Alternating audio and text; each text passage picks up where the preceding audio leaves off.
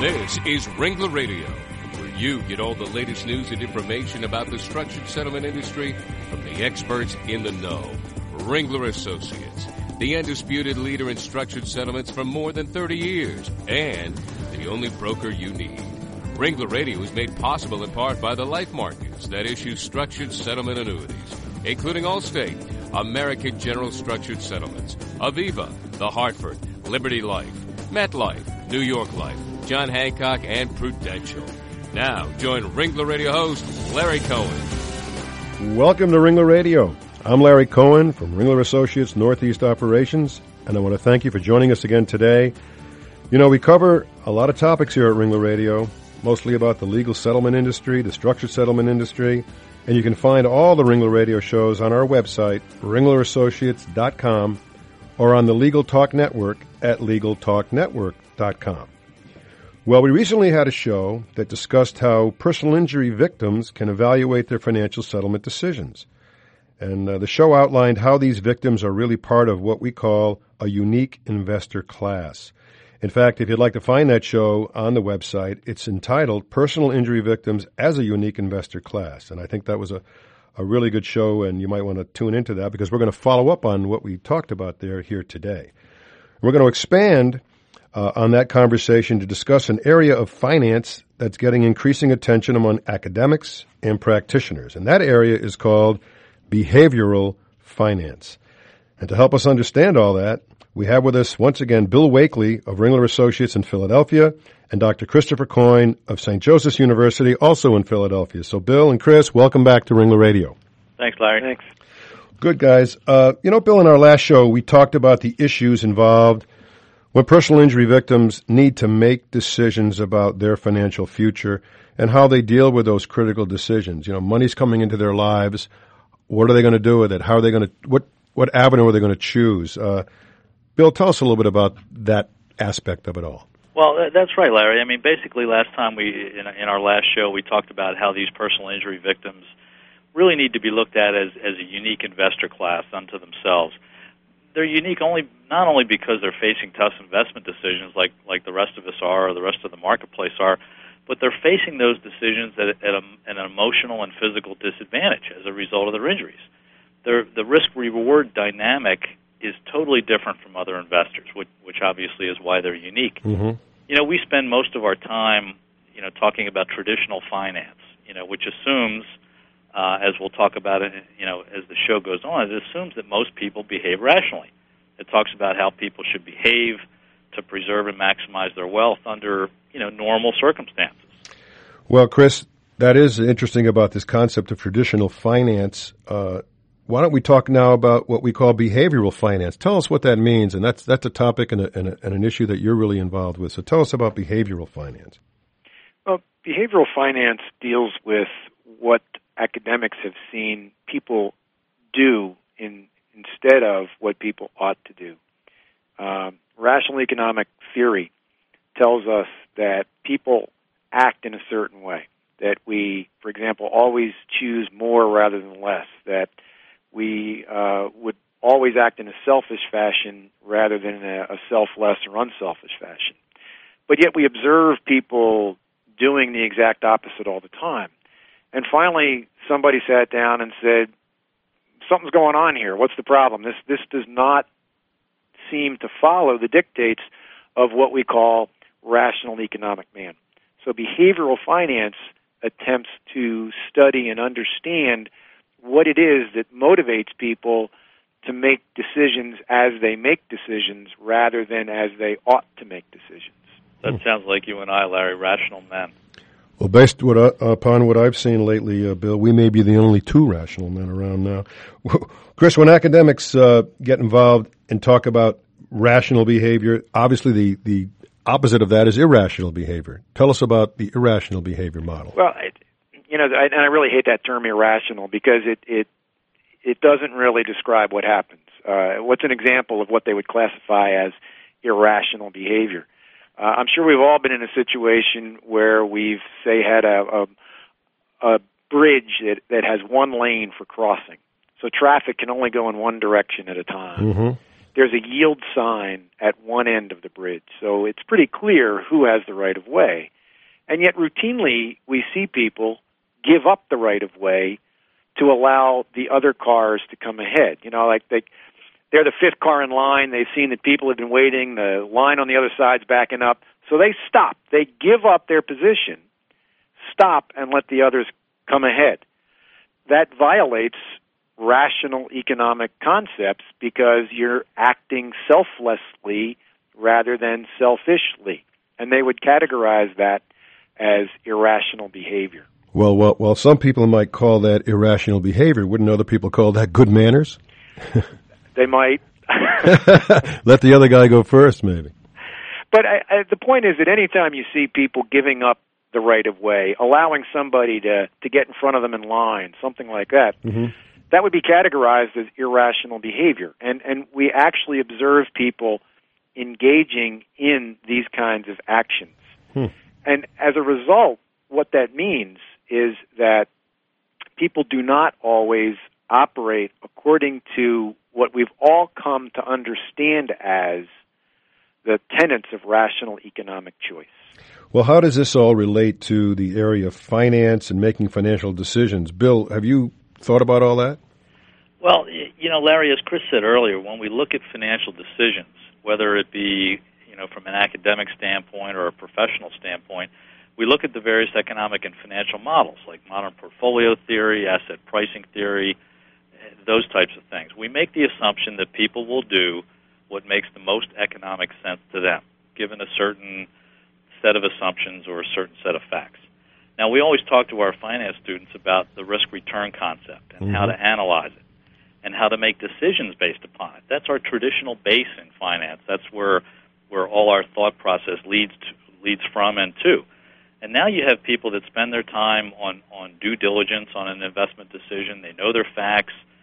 They look at the risk and return involved. They conclude a choice of investments that might seem very obvious in the traditional sense, yet they make a completely different decision. You know, one fraught with uncertainty or risk because they had a hunch, or they felt lucky, or they took a hot tip from somebody they just met. There's a whole host of reasons why people may veer off what we consider traditional economic thought. You just described me to a T, by the way. a lot of hot tips in my portfolio. Well, Chris, tell us, expand on what Bill's talking about, this concept of risk-return versus irrationality. Well, actually, the risk-return mantra, as it were, is the kind of thing that we is really a behavioral finance aspect. If people were interested in getting more rather than less, they would always make the choice about the biggest promise. But we don't, because we recognize there's another side to it. The difficulty, I think, that a lot of people have in understanding the decision process that we're exploring here, and this is going to get a little technical, is that economic theory really says that people maximize utility. Difficulty we have with that is how do you define utility, how do you measure utility, how do you do all these things? The easiest choice was dollars. So everything became a function of maximizing dollars. The more dollars, the better. Solves your problem, utility goes away, and we just focus on dollars. Mm-hmm. Behavioral finance is actually rediscovering this whole idea of utility. What's utility? I know you were going to ask that, Larry. I'll save you the time there. There you go. Thanks for asking. What's utility? Utility is actually a whole bundle of things. The weather's been bad, it's been winter, and finally you get one of those days where you get the break in the weather, and you decide that you've just been cooped up enough, and today's a really good day to roll out the sunroof, Mm-hmm. So you go driving along in maybe 50-degree weather with the sunroof open because the utility, the benefit that you derive exceeds the cost associated with driving around in 50-degree weather with the sunroof open. Well, you're speaking about 50 degrees right now. It's about 15 below where I'm sitting, so I'm not going to have that difficulty today. But I will soon. Yeah, absolutely, but soon. But it's interesting. We're talking about behavioral finance and these risk return analyses and how the rational man might act, and then how sometimes they don't act so rationally. But we really can't underestimate in this process, can we, the influence and impact of a really good sales pitch? I mean, somebody might be a rational person, but in the context of hearing a salesperson give them a point of view, that really can direct them to something totally different than what either a rational or an irrational decision might have given them. Is that true? I mean, where does all that salesiness come into the process of how people make these decisions? You know, that's again a very interesting question. It's possible. There's something in behavioral finance called framing, and framing has an awful lot to do with our approach to decision making. An example of framing would be hearing about this study in medicine where 60 out of 100 people in this study died. Well, if you frame this a different way and say 40 out of 100 people in this study survived as a result of taking this medicine, the perception that you have about the process in the study is very, very different. That's what framing is all about. So when you talk about a sales pitch, it's a question of framing. But even with the framing situation, someone may simply have a utility that even goes beyond the framing that exists in the sales pitch. It is possible for somebody that just has this particular utility event that is so strong and so powerful that it supersedes everything else, which is really what behavioral finance is about. That's the whole point. It recognizes that those types of events do in fact occur. And when we start to think about this behavior, we're not just talking about small financial decisions. A lot of the things that Bill and I get involved with in the structured settlement arena with these claim settlements are oftentimes big, very important, life-changing decisions that are made. And it's important, I would think, that the rational approach would be the best approach for an individual to take. Are you seeing a lot of irrationality because of, let's say, sales presentations? Are you seeing irrationality because of points of view that are expressed during the course of someone's life? Or how does someone get to that point of saying, this is the right choice for me to make? Typically, people don't even think about it. Typically, people find themselves in a situation, and there are really a raft of events, circumstances, emotions, and other things that take over and create the decision that is made, even large ones like the ones you're talking about, without the kind of rational thought that we'd like to believe goes into it. It's such a very strong element in our decision-making process. Well, Chris, I remember you talking about what you call a prime decision-making rule that human beings operate under, called the NPV rule in finance. Right. What is that all about? Well, NPV rule says simply, really, it's I'm sure people have heard, marginal cost, marginal benefit. You know, that's really what it is. In other words, I'm going to choose always. This is always true. I will always choose that event that gives me a benefit that exceeds the cost associated with that event, whatever it is. I talk about transactions all the time. What's a transaction? Actually saying hello to somebody is a transaction.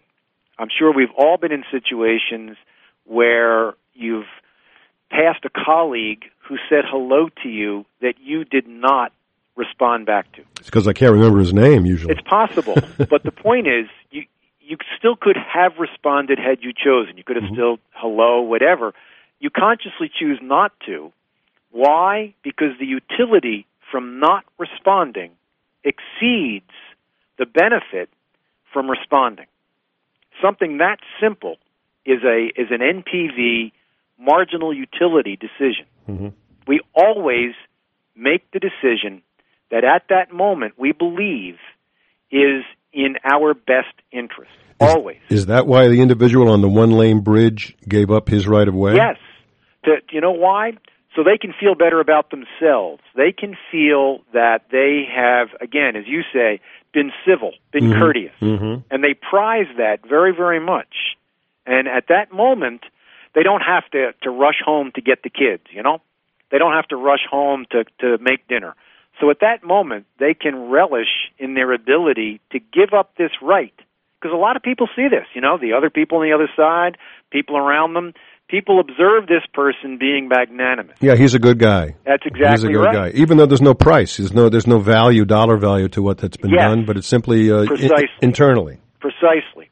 And that's really where this is all about. That's what I said. That whole thing about basing it on dollars has just taken this to an extreme where it does not exist and it does not belong. This is a much more ephemeral type of situation. So, Chris, that gets us back to something I mentioned earlier. When somebody goes through the due diligence process, and again, we're getting back to an economic decision or a financial decision. They go through the due diligence process. They do the research, and that may be over, as Larry said, in our business, a period of months, sometimes years, until some of these cases come to fruition, and ultimately they have to make a decision on what to do with their settlement dollars. And, you know, they could go through this process for a long period of time, and when it comes to decision time, they could be going through one of these situations where, you know, what looked like a net present value decision 6 or 8 months ago may not look that way now. Well, it's still a net present value decision. It's just that the utility has changed. Right. Mm-hmm. That's the point. I tell you what I tell my students all the time. Do you know how people buy cars? People do exactly what you just said, Bill. They'll go out, they'll do the research, they'll do the Carfax, they'll get all the information, they'll come to the dealer with sheaves of paper, and then they go and buy the car they want. Right. That's correct. correct. It's got nothing to do with that. It's the car that they look good in. It's the car that they've. It's the car that's cool. It's the SUV. You know, it doesn't matter. They can do the research. That's not what the decision is about. Mm-hmm. But Chris, if we as academics or professionals understand that these behaviors go on, number one, and number two, understand a little bit about why they go on, that can certainly give us some insight into how these decisions are made. And also the fact that this is what you can anticipate in terms of a decision. You know, that's one of the reasons why I was really excited about the show.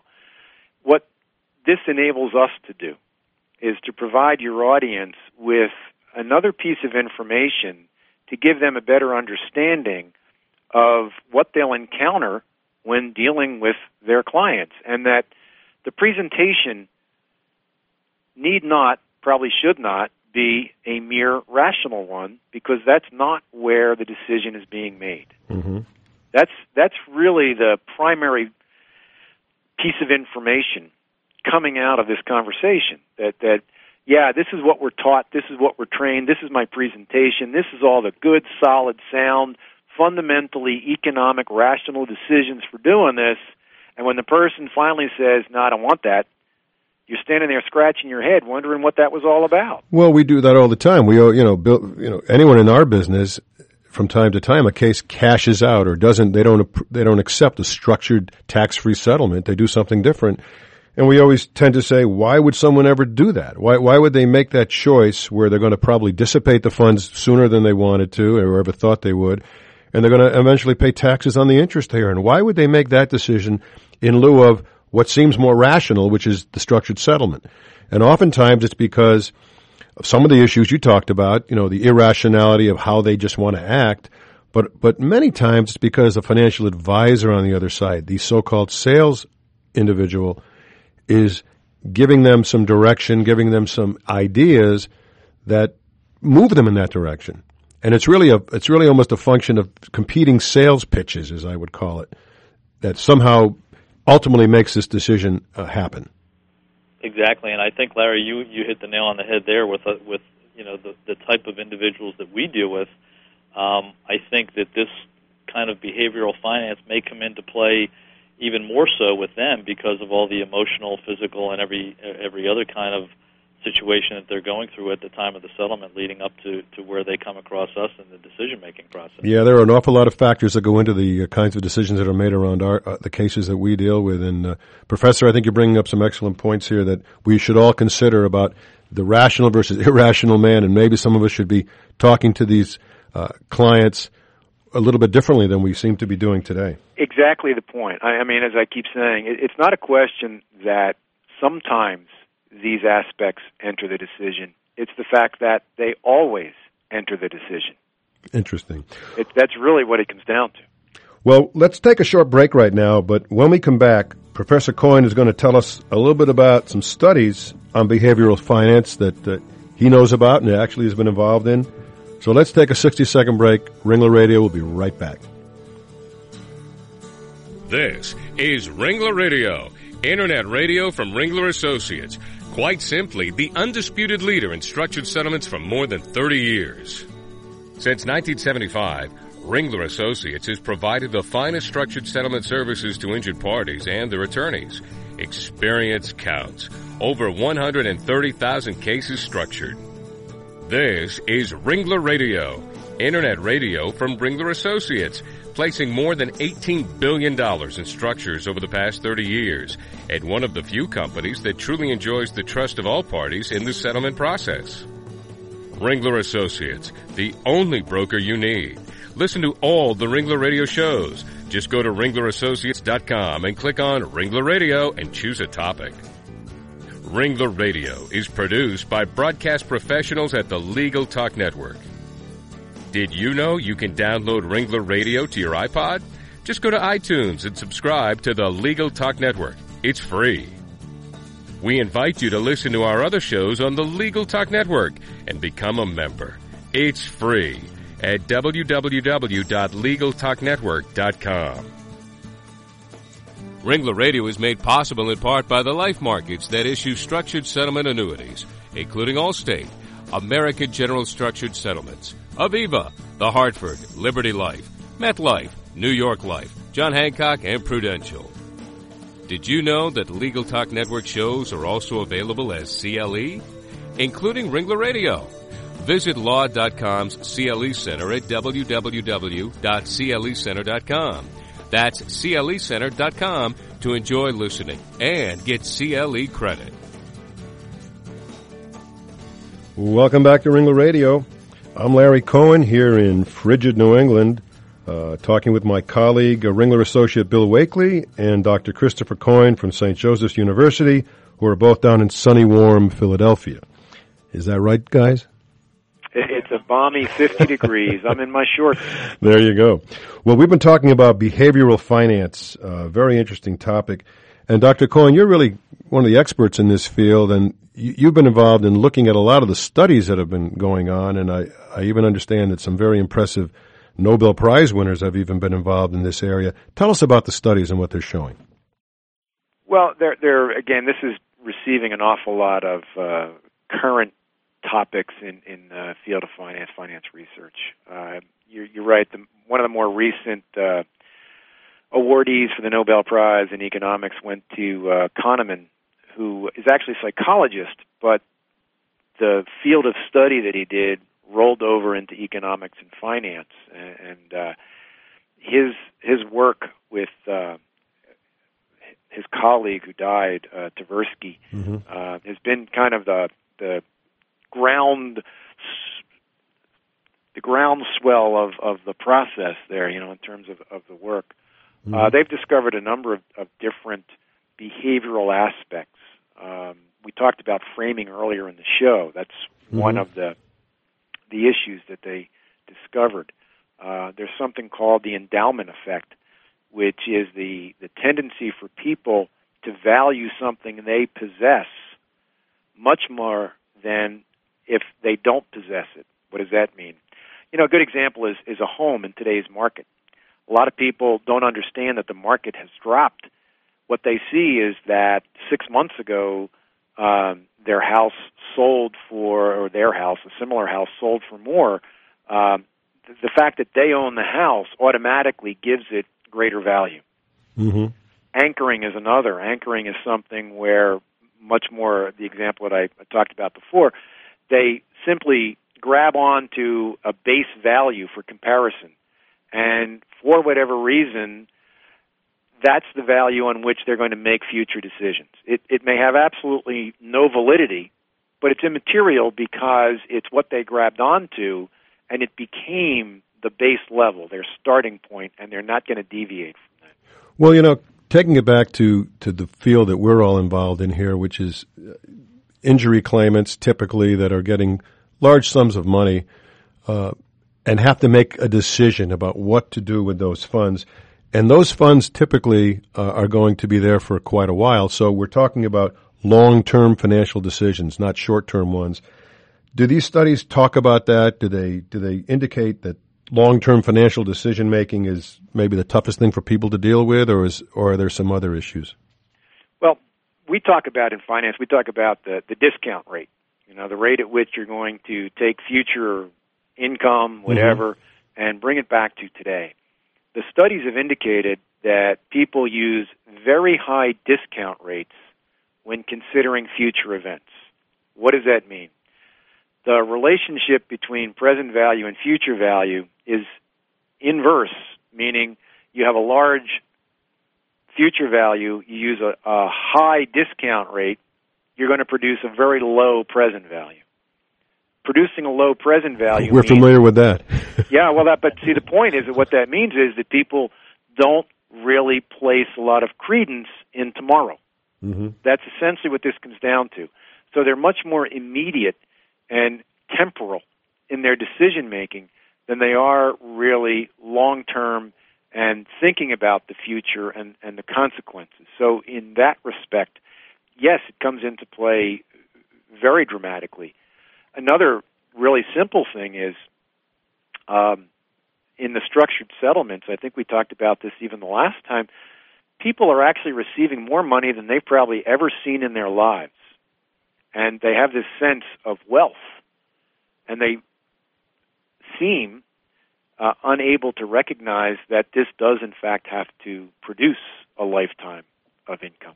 Well, also the impact of inflation on monies into the future are what sometimes, draws people to step back and really be concerned. And that's one of the reasons why we provide, for example, in some of these annuities, these compounding effects to take care of that. But, people are constantly, you talk about behavioral issues, they're constantly barraged by different studies, like these studies. And one study would talk about the effect of inflation and what potentially a cost of a college education would be in the year, 2025.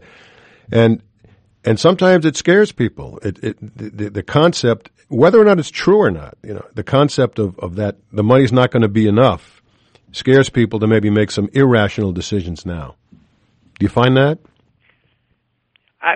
That's a tough one, honestly. I would hope that if that were the motivation, that they would be much more conservative in their approach because they would feel that they needed the money longer term. And the way to do that would be to invest so as to preserve capital as opposed to investing so as to make capital. Mm-hmm.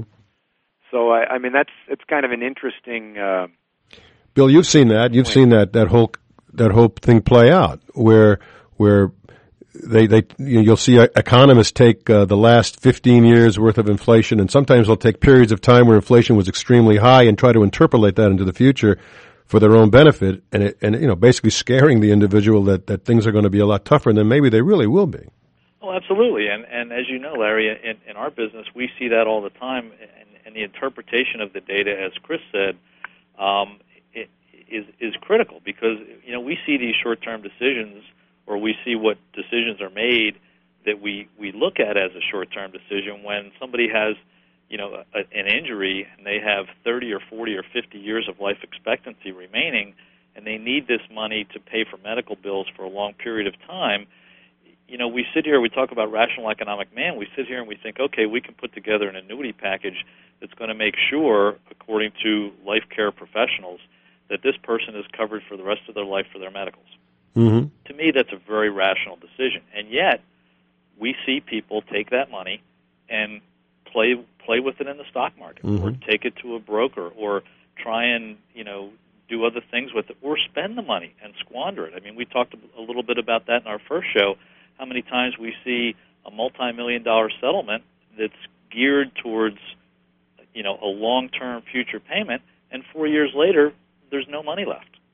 Dr. Coyne, the concept of what I call the rational thought oftentimes is led, people get led to that by I call it testimonial It's a testimonial kind of thing that if you can show where other people have done what you're thinking of doing, and either making mistakes or doing the right thing, that people tend to gravitate towards that. I'm not the only guy out there doing it. Well, you've raised a couple really interesting issues. Let me just talk quickly about two of them. I just saw something I live in Delaware, and I saw something recently in my newspaper.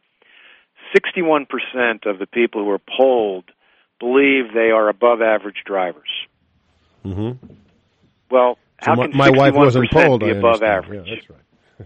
That doesn't make sense. That's absolutely impossible. It's an issue of overconfidence. This is exactly what I was pointing to. People believe that they are better than others in just about anything. So you have to deal with that overconfidence issue. And again, that's one of the outputs of the behavioral studies that you have here. So you're dealing with that. In terms of the other issue, people feel that they're going to be able to manage the money better than somebody else. There's also a study that I saw recently that indicated we're hardwired to mimic behavior that we see in others. That's true.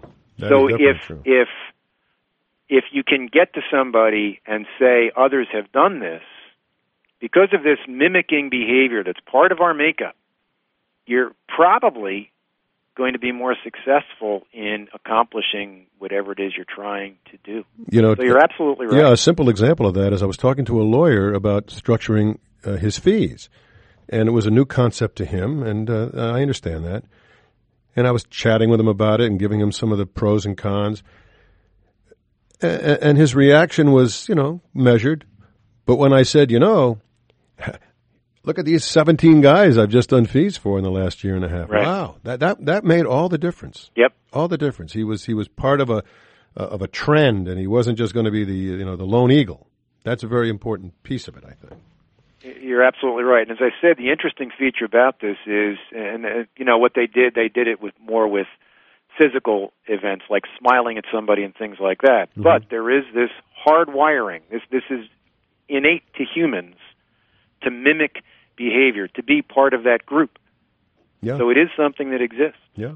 Well, that's all part of what we call behavioral finance. Bill, I think one of the things that you had suggested is maybe we have another show to wrap all these issues around. Tell us about that. Yeah, I think, Larry, that what we discussed in our first show, which was personal injury victims as that unique investor class, and the issues that they had to deal with, whether it was preservation of the capital or maximization of wealth, that was a very interesting topic, especially when it regards to personal injury victims. Mm-hmm. The more Chris and I and you started to talk about this, the whole area of behavioral finance came in, and that's pretty much what we discussed today. Mm-hmm. It's a growing area. It, as Chris said, it's taking a lot more attention in the financial circles, both academically and professionally.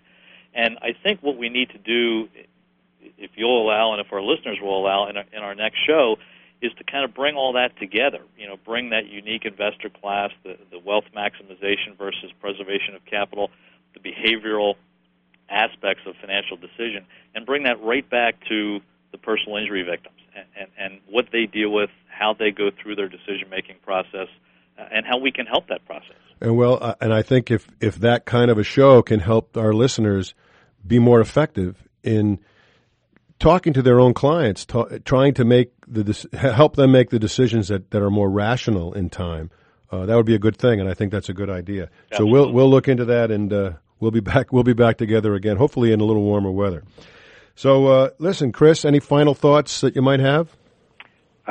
I guess I'm looking forward to the next one. It sounds interesting. Well, it sure will be.